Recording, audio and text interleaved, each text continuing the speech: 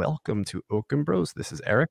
And I'm Michael. And if you want to learn about the secrets of the universe, the law of attraction, mysticism, brohood, gambling, movies, pop culture, archangels, magic, good food, business, health, family, and mediumship, smash that subscribe button, hit the thumbs up, press the noti icon, and spread this video around like cream cheese on a New York bagel.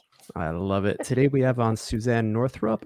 She is an author, podcaster, TV show host, and a psychic medium. She has written 4 books and hosted the television show The Afterlife with Suzanne Northrup.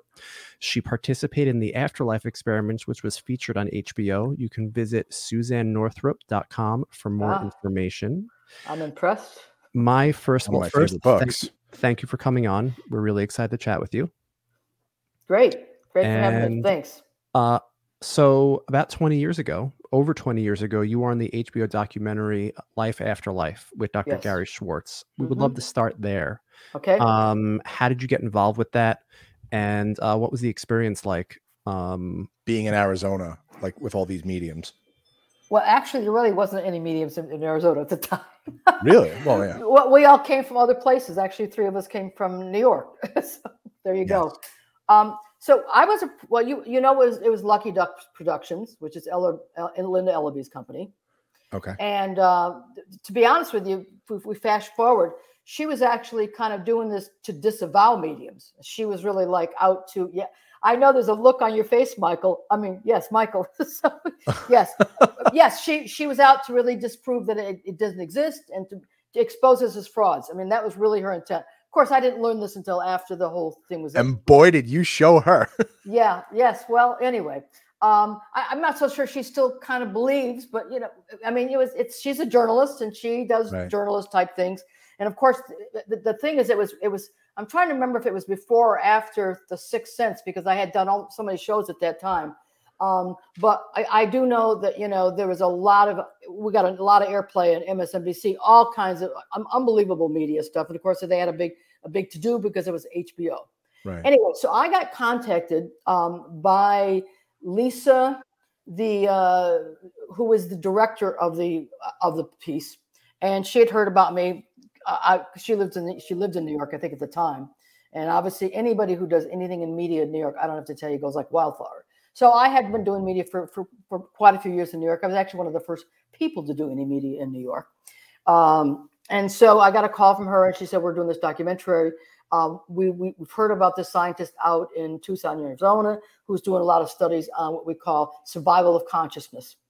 And so he's actually looking for a group of people, a group of mediums that he can use for his scientific studies."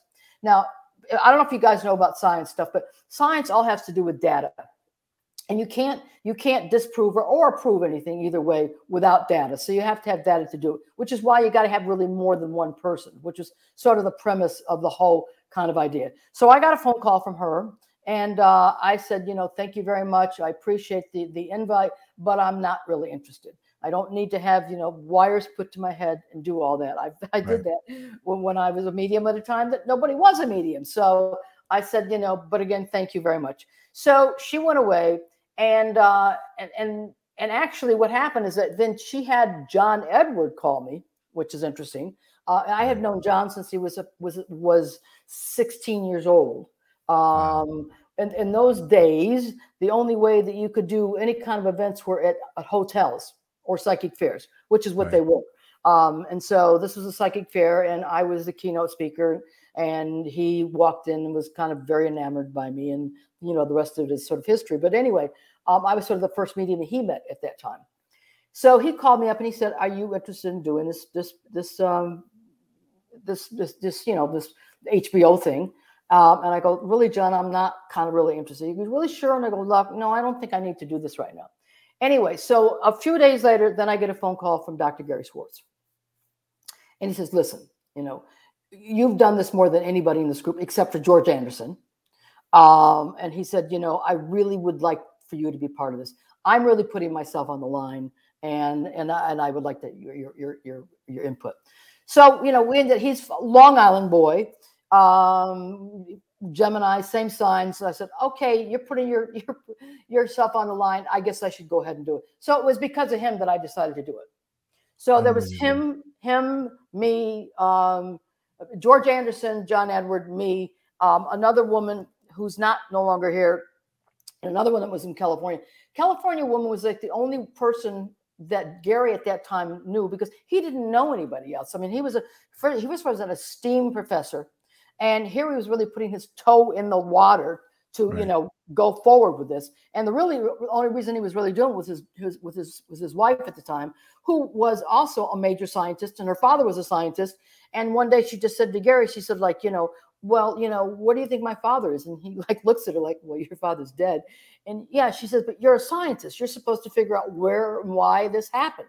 Right. So he really put his tenure on the line and did this behind closed doors. HBO found out about it, and so they approached him. So we all went out there to the whole deal, and he had never done anything like this. He had sent me something like, I don't know if you've ever dealt with science people before, but they don't just send a couple of pages of an outline. They send you like 15 or 16 pages. Mm-hmm. And he was sending me 15 to 16 pages of how he was going to do this experiment. And, finally, I said, Gary, I said, listen, no disrespect. First of all, no medium is going to work the way you're talking about this, because we don't work that way. Everybody works differently. Every medium's got their own style. They pick up information the home way, yada, yada, yada. You've got to let them do their thing, and then you record it, and then you figure out from that. Right. And John, actually, who has a background in medicine stuff, and he says, yeah, we should also do the EKGs to the brain, because let's see how the brain is going to work with that as well. Right. Which is another story I'll sort of say. But anyway, so we all decided to do it. We went out there. It was pretty interesting. I was chosen to be the first one to go out there. Let Suzanne go first. So Suzanne went first with the thing on the head with the nodes, or whatever they want to call those EKG things. And we sort of did the thing, and just like you were supposed to just basically do your thing. So all five of us did our thing. And then what he does is he puts all of that information in the data, and it's like a graph. So it's like how many hits or how many, that each person has. And that's how you figure the percentage of it. So he was going on the premise of Michael Jordan, because Arizona is a big basketball state, which I never knew at the time. He put the graphs in the book. He put the graphs in the book. Right. Yeah. And so that's when I was told I scored the highest, but I never said anything, but he said it's in the book now. But anyway, so thank you, Eric. No sweat off your back, right? That was that. Yeah, at that point, so it's a basketball town, and so, which I didn't know. I don't know if you guys know that. So they were using the premise of Michael Jordan. Okay, so who's considered to be one of the best basketball players in the world? Michael Jordan. What's his percentage of stats per game? Can you tell me? Of hits? No clue. Okay, actually, it's only 40%. Oh, okay. Because we're talking about a team. Right. So and for the team, he only scored about 40%. Okay. I was scoring in the 90% tile. Yeah, that's what the book said. Yes. And how could that journalist still be a skeptic? Eric, when you have done what I've done, as long as you've done what I've done, you learn to let this stuff roll off you. It's like, we could get into other political things, like how do you not know this? I mean, I don't really know, Right. So again, I just, my whole thing is I do what I do.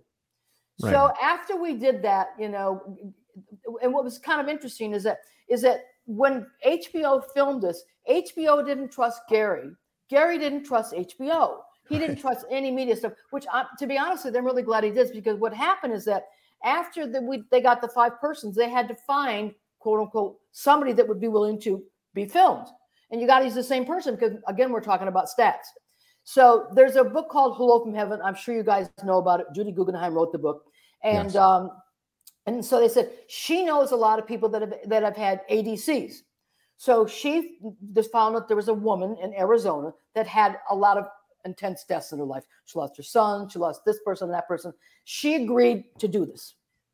And so when she agreed to do it, what happened is that's why we have each person, do it. We were only allowed yes and no questions, that we were not allowed anything other than that. And like I said, it was all recorded. Like I said, after we got done with the first day, it was pretty good. I think, John and I, we're very pretty connected. George kind of like did George World, but we were actually pretty pleased that we really did it, because you go in there cold and you know nothing, and you're not even allowed to look at the person, which to me doesn't make, I have no issue with that, because I'm a real audio medium. So I'd rather not even look at them, to be honest. What does that mean, being an audio medium? Okay, so there are mediums that are some are more clairvoyant, some are more clairaudient. I'm a clairaudient sentient, but I'm also a traditional trance medium, which means that, it doesn't matter kind of like where anybody is. People think that you have to have, a person in front of you to talk to dead people. And my joke is like, they're dead anywhere. It doesn't matter where they are. So, it's irrelevant whether you're in the room with them or not. Right. So anyway, it was a pretty huge. So anyway, so HBO didn't trust Gary. Gary didn't trust them. And so what proceeded to happen was, because Gary owned all the footage, HBO didn't own the footage. He owned it, and wasn't going to give it to them unless they wrote on the piece of paper that you're only going to show what I want you to show, and you're not going to go in there and rip it apart and make it look better than it is or worse than it is. Right. And he still owns that footage, by the way. Which is really kind of interesting. And so then, with them not trusting each other and this whole kind of thing that was going on, it sort of like put another element in it, and that other element was exactly what I'm talking about: a distrust. And what happened in some of the interviews, because I have this big interview with Linda Ellaby, which I actually have it up on my site under my membership stuff, that it really she did go in there. Lisa Jackson, the director, happened to have been very much involved with mediumship. Her mother had experiences when her sister died. And so she was not objective to it, although she was still very good director. And I think specifically Linda brought her in because Linda was a skeptic, and she felt like, Lisa had, I think she's done a lot of stuff with Linda, to be honest with you. So that was sort of how that was. But, Linda Ellaby, she's a tough journalist. And she's been around for a really, really long time. But I think it did really well. You actually still can get it on YouTube, I think. Yes. You can see the video on YouTube. It's in like 9 parts on YouTube. It is, okay. Yeah, and it's interesting because what they for a long time, they only aired it on Halloween. They can't resist. And it was never really sort of put into the sequence of how it was put into. What happened after that, of course, once Gary had a taste of mediums in his corner, then of course he wanted to do more studies. No one else except for John and I were willing to do it. And so then the second time and the third time around, what happened is it got much more difficult. So you've all heard the expression of double blind. Yes. Okay. So not only was I not able to see the person, but I was not able to listen to the person. So what we did is that they put us in a room, and they had us facing the wall. And then you had the person that we were supposed to give the messages from sit behind us. And then there was a moderator asking that person yes and no questions. So we didn't know if it was man, woman, old, young, whomever. Because obviously there's a lot of older people in Arizona, but there's also, the university out there. And so then we had to feed all that information in. I remember at one point I was walking out the door across the campus. No, I wasn't across the campus because we did it in Maryville. And they freaked out on me. They're like, you can't walk out here in the grass because you might see somebody. You're like, okay. So how did you score on the double blind? Just as high. Just as high, 90% more. Yeah. More than double of Michael Jordan, who's the greatest basketball player of all time. Yeah. But what was also interesting about that is that in the testing, what they also learned was this, is that in the first testing, when they had us do a couple of additional people, George and me actually, but not John. And there was a woman, and at the end of it, she said George did really, really well. She thought I did okay. And so Gary said, okay, so what were some of the points that you felt like he did really well on that she didn't hit? So all the things that she read back to Gary were actually ones that I hit. Really? So you see there, besides the psychological element in her head, she wanted it to be George. I don't know why.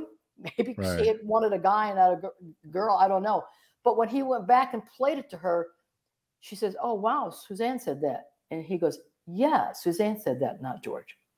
So there's so many different layers. Now, you ask about the visual, Eric. Okay, so John is kind of, although he's an audio medium as well, he's a real visual worker. So a lot of times he'll get messages and visions. So there was, one of the people that came in, he kept seeing the movie Pretty in Pink. And actually the guy had a pink shirt on. So unbelievable.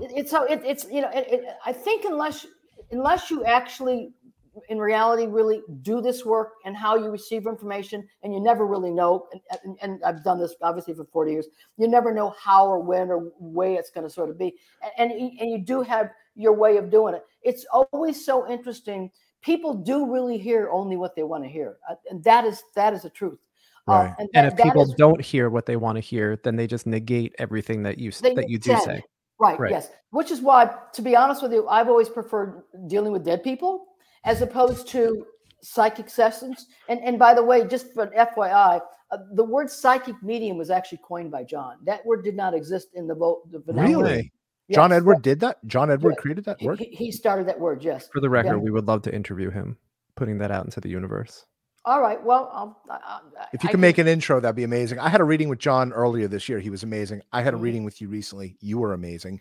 Take us to the beginning. Were you born with this? Did you? Yes. You were born with this. So yes. You were in elementary school and you were telling the teacher, take us to the beginning of how this started for you. This is fascinating. Well, I don't think I remember a point in my life that it was not there, but I think when you're younger, depending on your experience, determines how you do or you don't deal with it. I use this as a joke. I don't know if this is what really would happen, would not, but I did get hit by a car when I was 5 years old. Okay. I broke no bones or nothing, but I got thrown down the street about 20 feet. My shoes and socks went one way. I went the other way. My God. I do know that George Anderson was very, very sick. I think he had encephalitis. He had something with the brain. The brain, yes. And so he had that at a very young age. I'm not sure if that's necessarily true about John, because John, believe it or not, was very skeptical. His mom was very into mediums and would have them at the house all the time and everything else. Italian boy from Long Island. But so he was a little more sort of in the skeptical, analytical sort of type thing.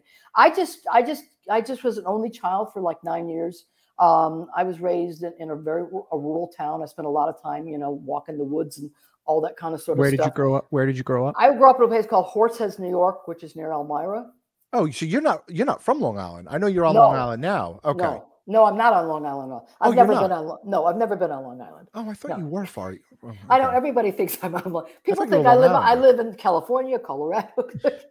You live everywhere. There is something in the water in New York, though. I have to say, George Anderson, John Edward, Teresa, Thomas John. I know is from Boston or something, but he's in New York frequently. Chicago, yeah. But like this, actually, he's from Massachusetts. Yeah, he is from Massachusetts, and he was living. Yeah, but what do you? I sort of discovered him too, and discovered John. But and it's interesting that you say that, because I was raised in Horseheads, New York, which you probably do not know this. It's very near Rochester, Syracuse. Do you remember the story of the Fox sisters? Yes. Okay. I just read about them. Okay, yes. So the Fox sisters, that was it. But you also explain the Fox sisters, because I don't know. Okay, the Fox sisters, there were two sisters, and they were in, I don't know the house that they lived in, whatever it is, but there was this ghost there, or they called this ghost. And the ghost would do the knocking or the rapping on the ceiling, whatever it was. And so they had this communication with the ghost. Now, truth be told, we don't know what was true or what was not true in the situation. But right. I do know that they became very famous, and people came from a lot of other places away. Yes. But I will give you the one that was also more famous. You know who Jane Roberts is? Jane Roberts? No. You ever heard of the Seth Material? Yes. Oh my God. I read this. That was her?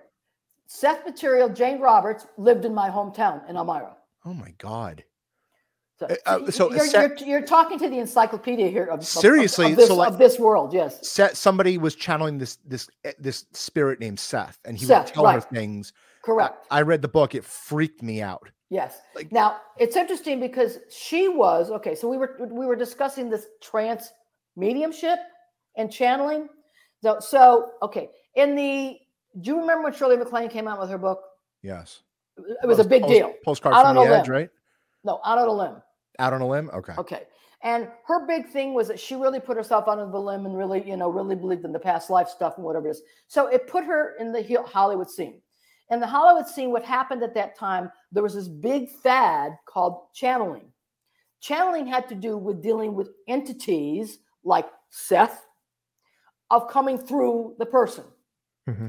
Very often when that happens, you do go into a form of trance. You don't always remember, but and I like to tell people they don't take you over. It's an interchange of energy. So that's what happened with Jane Roberts. So she was kind of one of the first persons that really did channeling or trance channeling with Seth and did all the Seth books. Interesting enough, drank beer while she was doing her sessions, which I always thought was really interesting. Pretty funny. So down the road, like I said, Shirley had this, this vision. And so what happened is in Hollywood, it became this whole thing about channeling. Her first connection was this guy, Kevin Ryerson, and he became a big thing. Then there was Ramtha, who was very big. And so they were all channelers.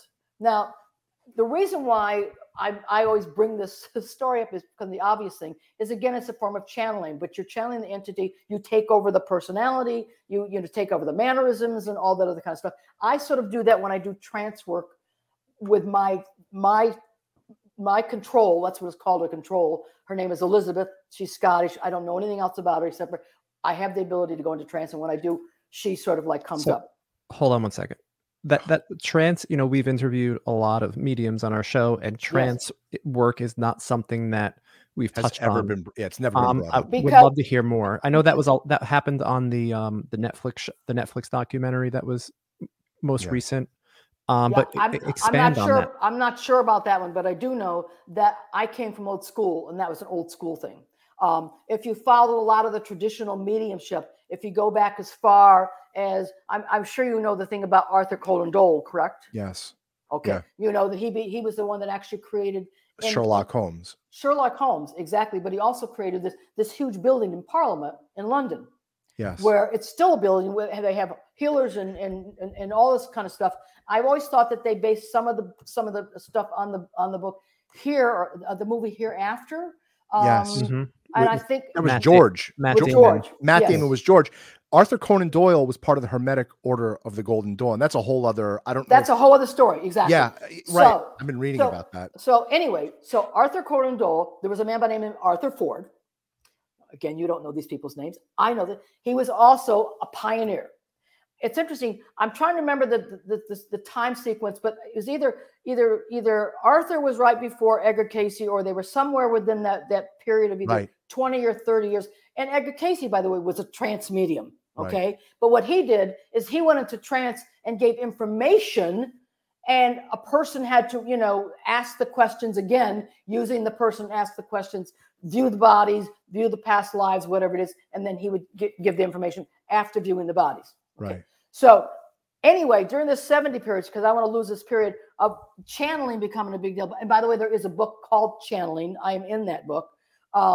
And so people would come up to me and they say, like, do you channel? And, it started POing me off, because it's like, no, I talk to dead people. Believe it or not, mediums were not big in that time. Everything was about channeling, because once something hits Hollywood, that becomes the end thing. And so I says, no, I talk to dead people. So I created Dead People Society. Literally, I own that. Instead of Dead Poet Society, you got Dead People Society. Dead People Society. And I write about it, by the way, in my book, my first book that came out in 94, I write about the Dead People Society. But now I own the whatever you want to call it. But the domain. Right. The domain. So have you written a book, because like you said, your encyclopedia, do you have you should, if you haven't already, you need a book that's called The History of Modern Day Mediumship. I know, and I should probably be the one to do it, but I was trying to do a memoir book, and so then I got into the emotion of that, and I had to put that down for a while. But Mhm. I mean, the thing is that there are those books, Eric. It's just there's nothing of now. And so what's happened is that unfortunately or fortunately, when things become in, they become very. I have nothing wrong with the commercial stuff, but what I have issues with the commercial stuff is it's thrown ethics out the door. Mhm. Okay. Interesting. Now, I will tell you that Teresa, I've met her. I've even worked with her, maybe even against my will. But she does, to me, what you do is the biggest no-no in the world. Which What's that? is You do not walk up to people and give messages. It's against the rules. It's against the laws. It's against the spiritual laws. Number one, you could really hurt somebody. And so what happens, it becomes, I believe, a television game. Sorry, that's my Interesting. thing. Okay. John wouldn't do that. Right. John would do, you are coming into a studio and you are saying that I am agreeing to do this, period. Right. Right. Okay. So when it becomes commercialized, that's what's happened. You're going to sit in a nail parlor. And you know, I mean, we're not idiots here. Don't tell me you don't see cameras around the room. Right. In a deli in New York City. I mean, like, why are there cameras all around? Oh, she just happened to go ahead, you know, whatever they have in delis. Anyway, don't get me going on that one. But the point is that I come from old school, which is another reason why I have these huge ethics, which is why there were television shows that I refused to do. As a matter of fact, I probably have the only television show that was completely done without any edits of 10 seasons. Really?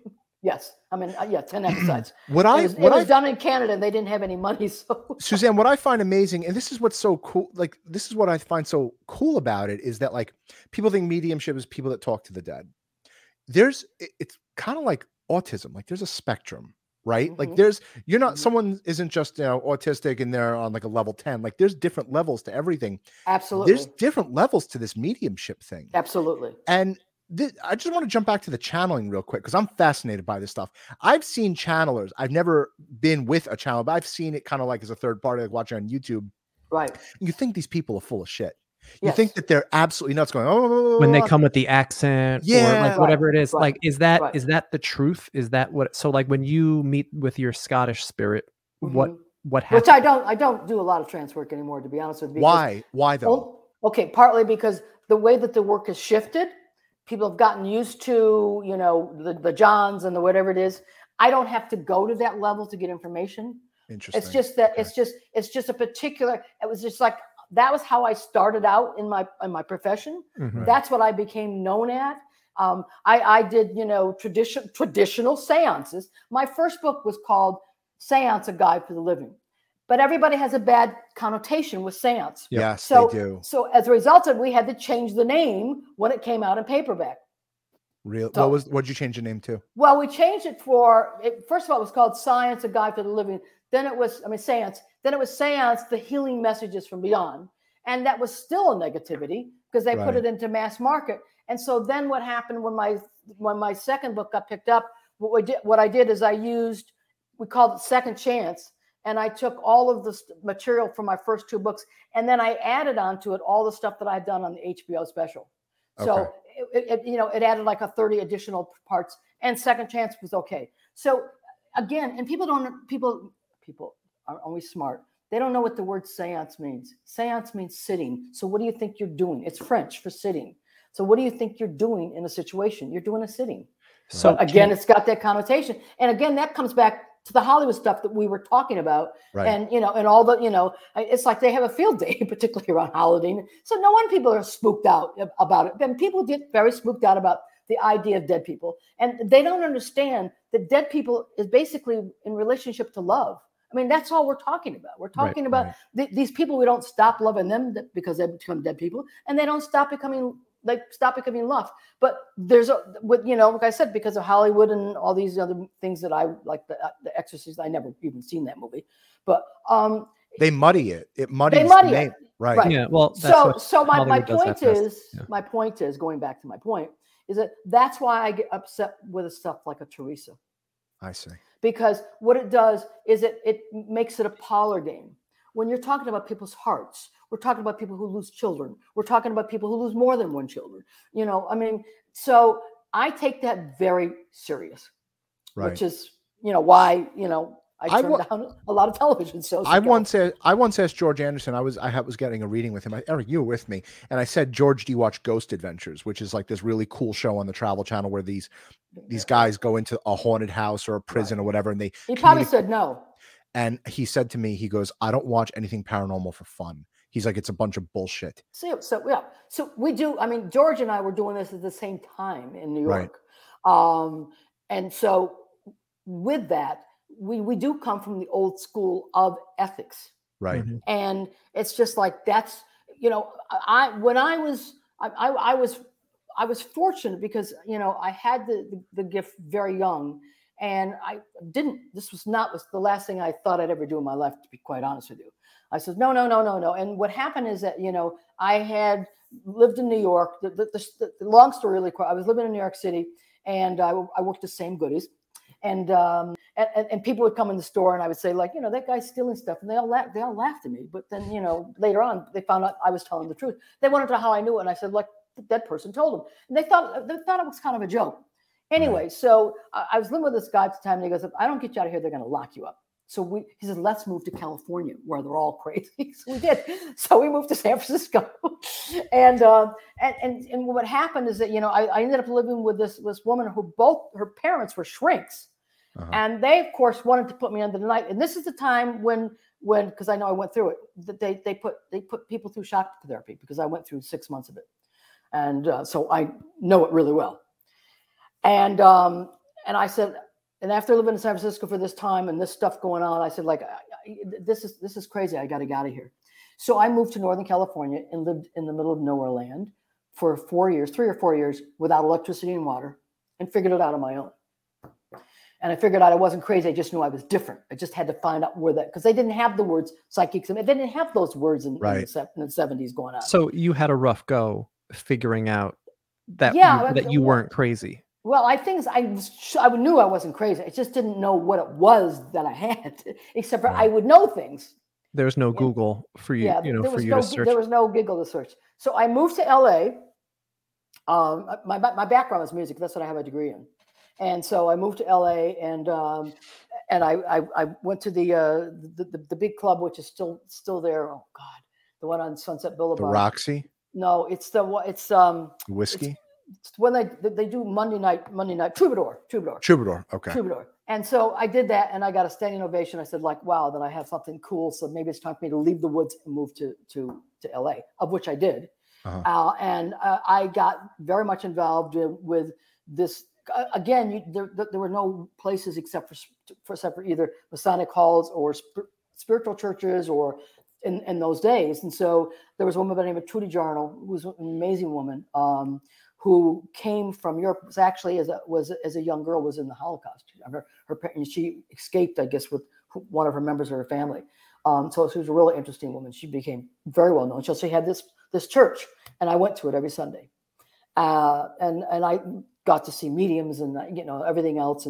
And so there was this one person that wanted me to study with him, and I go like, no, I don't want to do this stuff.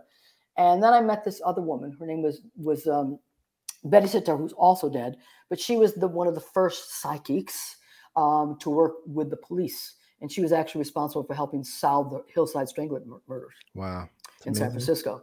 And so she was a pretty amazing woman. So she took me under her wing, and what she did is I was her star. And so she constantly used me. And so I was constantly from day one standing in front of people and giving messages, except for my specialty was connecting with dead people. So there was this one day that I stood up and gave this message, and she looked at me, she goes like, you better hit your source again. And like, she was this tough Scorpio. And I go like, okay, I better hit my source again. She goes, do not you ever give a message that you do not hit your source and you don't know what you're doing. So I came from that school, like with the getting Catholic school, the wrist. So that's the school I came from. And you are honored to do this. This is your chosen to do this. You will do this work. No, I just want to do music. Oh, yes, you will, because you've been chosen. So the rest is so the City of Angels, which is really the City of Angels, there was a lot going on at that time. There was a place called Manny Hall, and some of the top people. I'm sure some of these people you don't know, but there's a woman, Catherine Ponder, whom I believe when they did the book Resurrection, when they did the book what Ellen Burstyn did with Sam Sam, what's his face? It's called Resurrection, and it's Okay. about, she was a healer. And there was a woman by the name of Catherine Kuhlman who lived in Pennsylvania, and she was a healer, and they would line up in her church to go see her. Right. So there was this unbelievable, so, there's always things through cycles and periods. But during that time, there were these people did amazing things. Some were Brits and some came here and some didn't. And that's why I was telling you about Arthur Ford, who was a trance medium, and his control was Fletcher. When he went to war, his best friend died in war, so he became his control. But he couldn't make a living at it in the States. He moved to England, got under the wing of Mr. Sherlock Holmes, and became very well known in England. Moved back to the States, and was the only medium to speak in Carnegie Hall. Wow. And had a very, very interesting life, an intense life. So he was coming back. He was from Florida. He was coming back from Florida. I think it was with his sister. I'm not sure. Got in a very bad car accident. Was hospitalized. The doctor found out who he did and what he did. So the doctor put him in morphine because he was in pain. And while he was in the morphine, Arthur, of course, had the ability to go into trance. And when he went into trance, he started asking stock questions. That's correct. Arthur Ford got addicted to heroin. Oh my God. And then he ended up becoming an alcoholic and lived on the streets of New York City. Holy until cow. somebody came to save him. That's Want to do crazy. this for a living? Seriously. Wait, so Serious. I have a question about angels after you, Eric, because I want to talk about angels. Are you a psychic as well, or do you just do mediumship? Well, my specialty is mediumship, and the reason why I'm one thing you said, Eric, earlier about people hear what they want to hear is that when I did a combination of psychic and medium, which is really at the beginning of my profession, it was like the people would come to me, mostly women, but men too, and they want to know about this person. I would tell them honestly about what I'm getting about this person. So they would ask me the same question 4 times until they were going to hear what they were going to hear, and I wasn't going to be the one that was going to tell them. Right. So I didn't care about people's love lives, to be honest with you. I didn't want to go to that though. What I happened to be actually very good about was professions. I really nailed some really benign things of professions. As a matter of fact, when the market crashed in 87, 88, I got like this anonymous check for like $1,000 from one of my clients. He said I saved his business or something. But anyway, but that part I had never had issue with. So is the future written, or do spirit tell you the future, or do they just tell you something? Like, do they tell you what you already know? Okay. In the first place, no one's supposed to tell you what the deal is. There's another one you're not allowed to. You're allowed to give guidance. Right. It's like you're not allowed to give, medical information. I'm not, you Right. can be sued for stuff like that, which you're allowed to give guidance. And guidance doesn't have to be absolute, because what you're doing is you're taking away free will. It's like this person, you say like, oh, if they go for this job or whatever it is, and they're really good at it, they're going to become top notch in it. They're going to make a lot of money and whatever it is. And then that doesn't happen. Then what happens? Because maybe by going that way, they didn't go the way that their heart told them to go, or to another direction. And so you're predicting the absolute. So it takes away the free will, basically what I'm trying to say, which is, we know that's what God gives us, is the free will. It's like you're dealt a deck of cards. It's like what you do with the deck of cards. Right. You're going to have some good hands. You're going to have some bad hands. You're going to have, it's like good people, bad people. I mean, that's, however you. That's life. Right. That's life. Exactly. Right. So you can't really go into that route of like saying it's sort of an absolute and you take that away. What I will often do, I've learned, is that if I have a sense that there is going to be something happen in somebody's family, I won't say, you better go home because daddy's going to like make a spin, so to speak. Right. I'll say like, I'm just picking up some stuff about your family, and maybe some holidays or birthdays are coming up. You might want to check it out. I've given them the option. Mm-hmm. Right. And ethics people, that's how they're going to operate. And that's why I said there's a new world that crosses that line.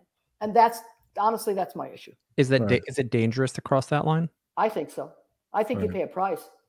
My thing is you're going to have a rug pulling party. You're never going to know what's going to land on your ass. Right.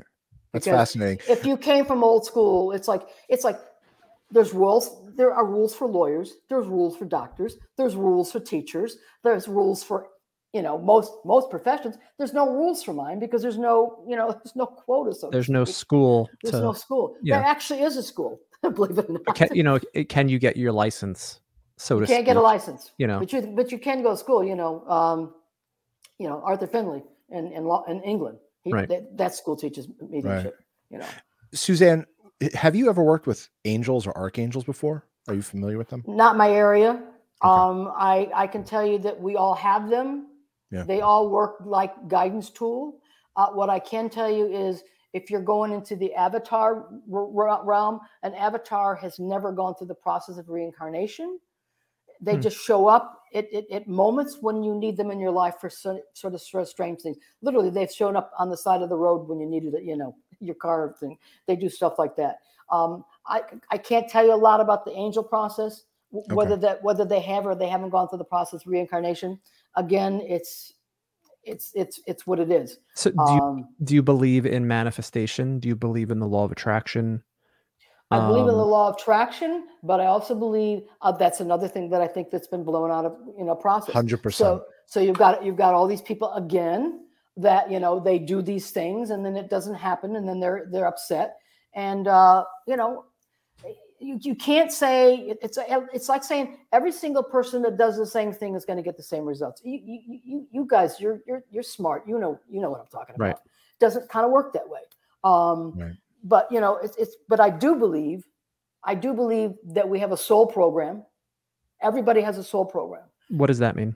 It means that when we incarnate, okay, so there's two deals here. There's the soul and then there's the personality. Okay. The personality, Eric and Michael, as cute as both you guys are, when you die, you will no longer exist. However, what will exist is all of your learnings. Yep. So those learnings go into a bank. Okay. Your soul also has a whole lot of life experiences, and the soul learnings goes into a bank. Okay. This is unbelievable. So then you come back, let's just say in another lifetime, and you said I did that, but I didn't do it as much as I wanted to, or as good as I wanted to. So if I take from this bank and I take from that bank and I choose these proper parents, because you got to choose your parents, because you got to choose the DNA, right? The genealogy. You can't, you're not going to be an Einstein if you choose somebody that doesn't have parents, don't have brains, right? My poor kids. Your poor kids, right? They got no shot. Okay, they got no shot. Well, you're saying they may have other shots. I'm teasing. Yeah. No, we're no Einstein. No, but you pull from those banks, right, and that's what decides it. Now, from my understandings, there are certain things that take several lifetimes to fine tune. One is being a scientist. Wow. One is being an athlete. To get to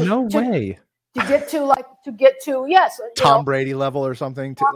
I'm a tennis person, so Roger, Federer, I mean, how many Roger Federers are there in the world? Fuck, Eric, we're gonna have to be coming back and back and back and back and back and back to get to Tom Brady's level. I got to learn how to throw a football in this lifetime. Yeah, right, exactly. So again, in my brief knowledge of that, those are the two of the professions that I do know that it requires several lifetimes. So what about hold on, Eric? What about writers and artists? What about writers, screenwriters, directors, filmmakers, creators? Well, if you have, let's say you have a lifetime where you were very creative, and you maybe reached a certain level of whatever professionalism or whatever, and you come back, because you got to understand that there were periods in art the film didn't exist. 100%. Right. Okay, but there was always art. I got to tell you, I had a reading with Glenn Dove. Hang on, Eric. This is kind of coinciding with what we're talking about. I had a reading with Glenn Dove, and I'm a writer. I'm a screenwriter. I'm an author. My book is being turned into a feature film screenplay right now. There's a lot of stuff going on in my world. Right. And Glenn Dove didn't know who the hell I was. I sat down and he goes, "You have to get this done in this lifetime. This is what your soul contract was, to get this done in your lifetime, because you were cheated out of it in previous lifetimes." So there you go. So now you understand what I'm talking about. Yes. So I mean, I call it the soul program, but a soul contract is almost kind of the same thing. Right. And that's why, things that's why there's like Mozart at 5 years old. I mean, there's a familiarity to things that's coming. Like if I was to honestly say to you that I worked hard to be able to do what I do, I'd really be lying. Interesting. Because this has been natural for me my whole life. You blew my This mind. Is amazing. This is great so awesome interview. because you just look at like Elon Musk, or you look at LeBron James, or you look at these people, and they're just so exceptional. And I'm here, just like twiddling my thumbs, and like I couldn't possibly think about the things that they're doing, and it became so easy to them. It's because they've had previous experience somewhere with along the line. Listen, things don't fall from the sky. You and I both know that. Unbelievable. Okay, so I'm going to use one of my examples that I used to use with my thing. But I was saying to you is that again, I told you I didn't want to do this. I really wanted to do music, but it was like it kept coming back to me, and kept coming back. And I was living in LA, but I was living in California 10 years, and they told me I was moving back to New York. And I go like, no way, I don't want to move back to the cold. They go, you're moving back to New York. I moved back to New York. There was like one thing I could do to make a living. And that's what I'm doing. And I started doing it, and I started doing it like within 8 months, not even a year. And I was in the public eye. I was so swamped. I still have boxes in my cellar from letters from that period of my life. I couldn't handle it. It was overwhelming. It was just overwhelming. What happens if you feel like you don't have a purpose? What happens if you just, you're working? Honey, everybody does. Everybody does. That's unbelievable. Everybody does. So you don't have to be an Elon Musk or a Jeffrey Bezos to be done with this lifetime. To fulfill your purpose. So my daughter is learning disabled. She was born globally apraxic, and time again, after I'm speaking with mediums and other psychics, they've said that she chose this. And by all, she's not autistic, but she has her challenges. Sure. And time again, we have people don't know me from a hole in the wall. They don't have any context behind the situation, and they will come and say that your daughter chose this. Right. And how does that make you feel as a father? Frustrated. Sure. Because it's challenging, and you have an idea. It's your daughter. Right. You have an idea of what, you think life should be like. Right. And, sometimes it doesn't always work that way. Right. But you see, you're coming from the perspective that I get it as a father. Right. You're a father. You don't want this to be your baby girl. Right. But it's your baby girl's path. It's not Eric's path. Right. You chose your path. She chose her path. So, I mean, is that a part of, your genetic? I don't know. How do you know you're fulfilled though? How do you know that, how do you know Elon Musk isn't going to come back as a homeless person in the next lifetime? You don't. Right. You don't. And what I will say to you is this, and this is not, rocket science. The more power you have, the more responsibility you have, period. Period. And we know throughout history, those that have power that misused it, I don't have to go through names, but we know who we're talking about here. Okay? You can be. The soul can't die. Nothing can die. However, you can cease to lose the privilege of reincarnation or be recycled. Wow. How do you is that privilege?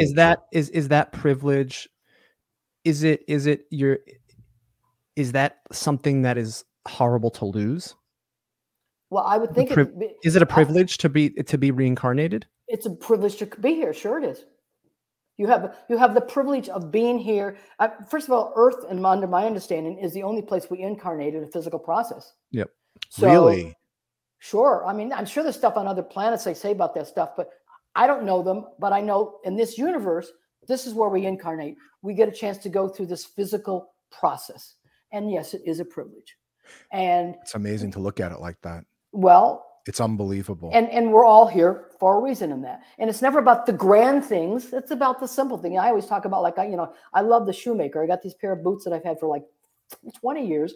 I love them. I lecture in them. Every time the heels go off, I go buy new heels because these are the boots that I like to work in. So to me, shoemakers are like a really cool thing. Right. But if you think about it, there's something we have things in our lives. It's like, when they had the AIDS things, they made, quilts out of the clothes. And that was special to the families of having, the person that we love's clothes put all together.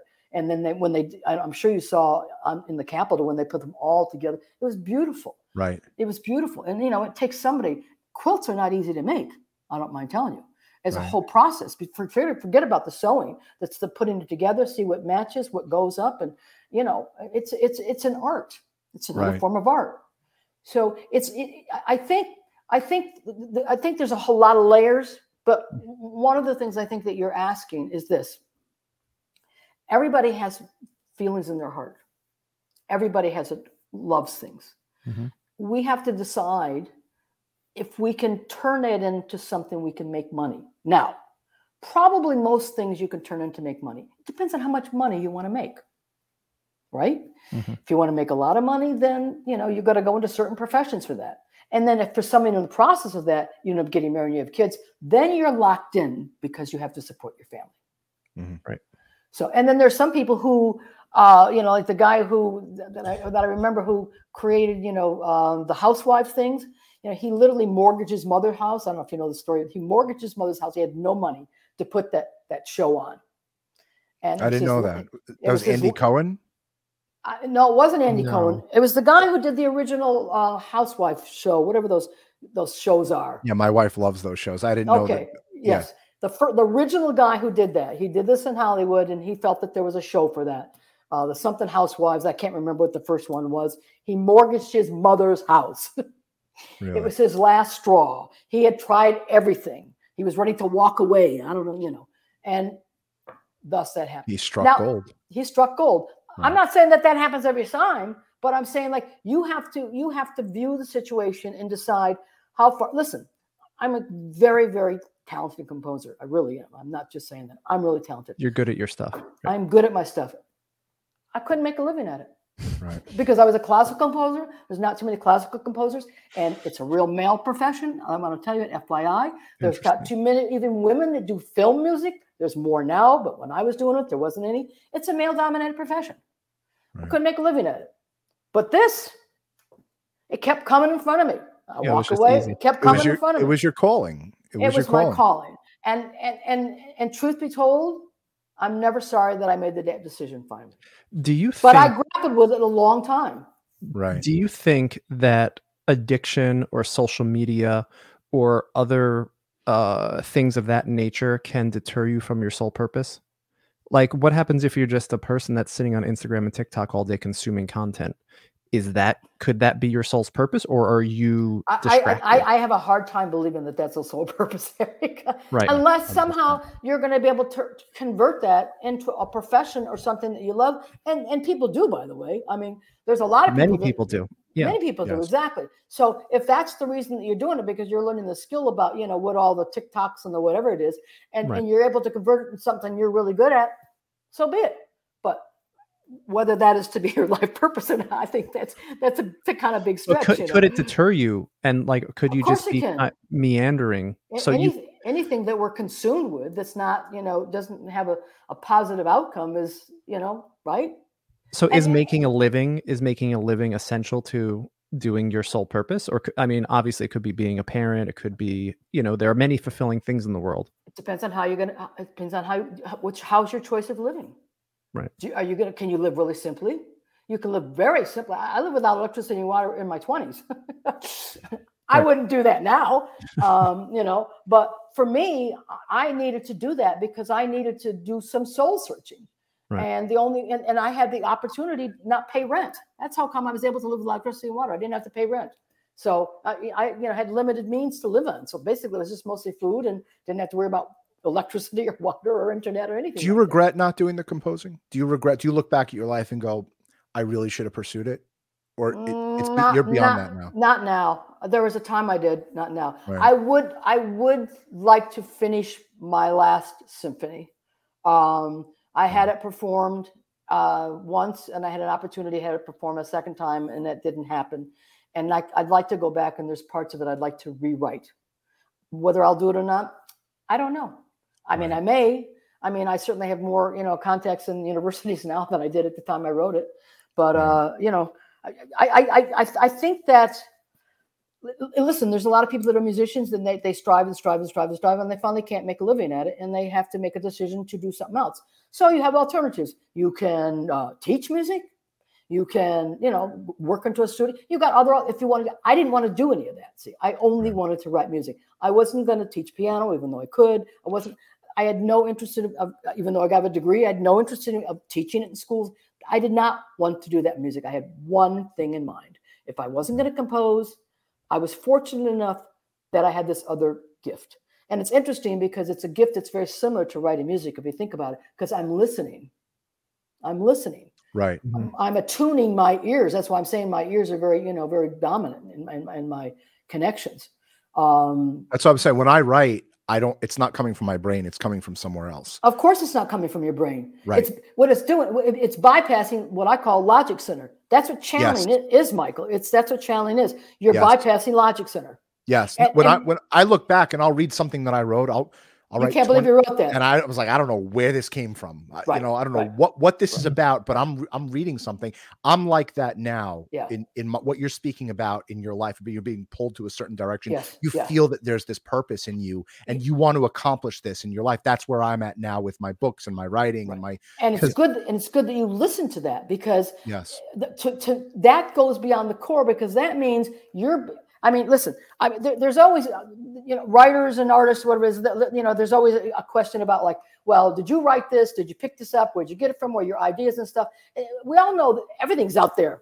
We all know every stuff is out. That's why, somebody had an idea about something, and then all of a sudden, like 5 years later, somebody else does it because that idea is stuff out there, Right. But that's what you're doing. And what you do is you're doing that, and then you have like whomever who edits your stuff. They do the fine tune editing things. Personally, I think that's the place. My own feeling as an artist is that that's the way to do it. Right.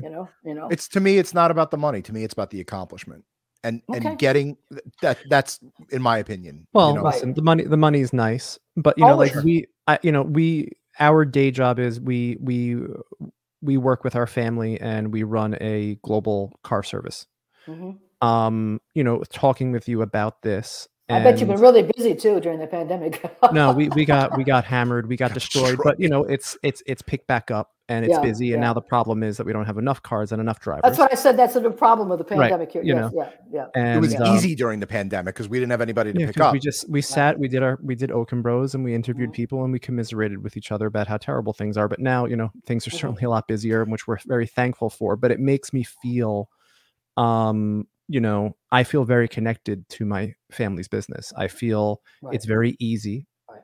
You just, sometimes you just know answers to things and you don't know why you know it or how you know it. Right. And it's comforting that it could very well be my life's purpose to do this and to be with my family. That's all I want in this world. You love what you do. You never work a day in your life.